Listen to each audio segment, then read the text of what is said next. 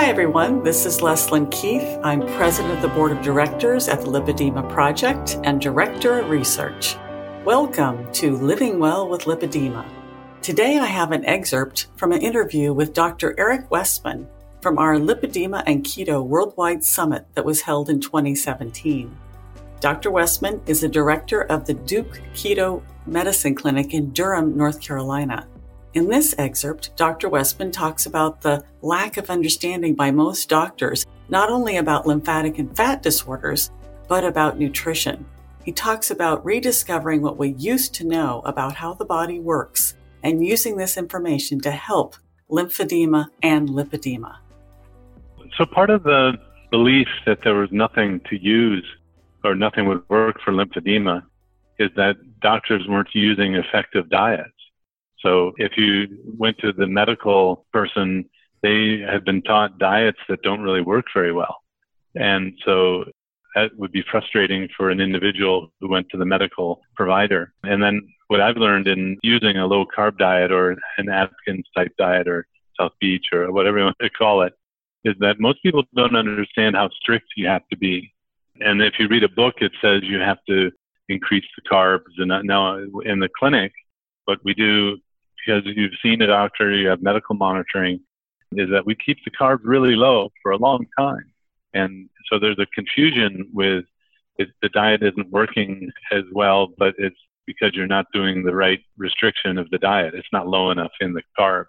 So we do a lot of education and also substituting foods that are tasty and really good. There's no reason to feel deprived eating a low carb diet. We find that when people are really strict, this works well for even lymphedema. And so I think the medical mainstream isn't really aware of these medical approaches like using effective diets, medications, and the products that are available. In fact, you might go to a medical practitioner and they'll say the only thing that will work is surgery. And that's just not true. But it's a belief that's widespread out there. So I hope that alleviates some of the confusion. And I mean, I'll even see people who say, I did Atkins, I did low carb, it didn't work. Well, they didn't really do it with the training that they really needed. And then so I'll ask, well, who followed you? Who helped you stay on track? And they'll say, well, the book.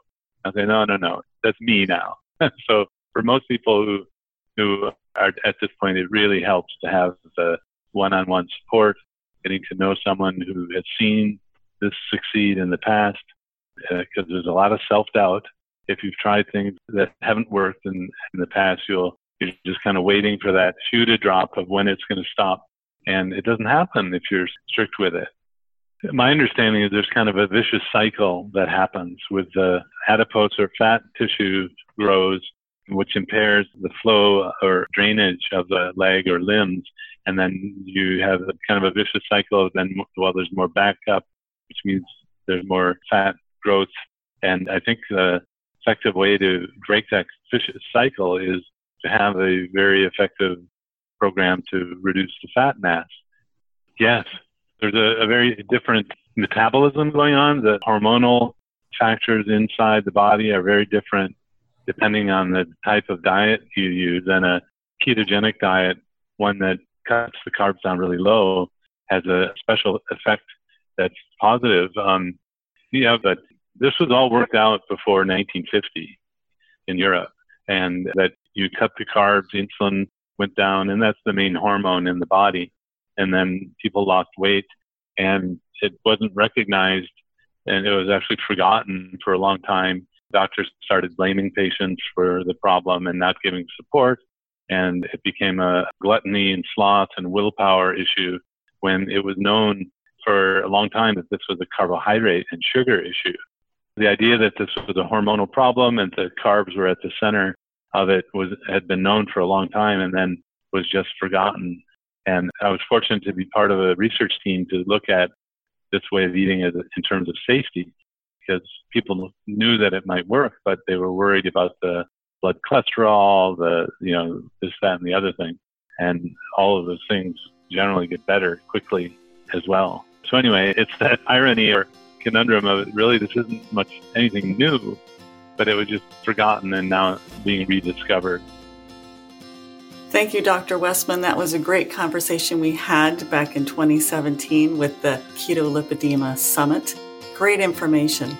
And thank you also to you, our listeners. If you haven't already subscribed to our daily flash briefings of tips, tools, and research about lipedema, you can subscribe at Apple, Spotify, Amazon Alexa, or here at this website, lipedema-simplified.org/flash, where you'll find an archive of all of our flash briefings.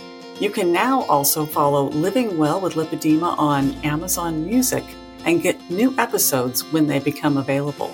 On Instagram, if you tag at Amazon Music and use hashtag podcasts on Amazon Music, Amazon will share or repost it whenever possible. Thanks for listening, and I hope you'll join us again next time for another Living Well with Lipedema flash briefing.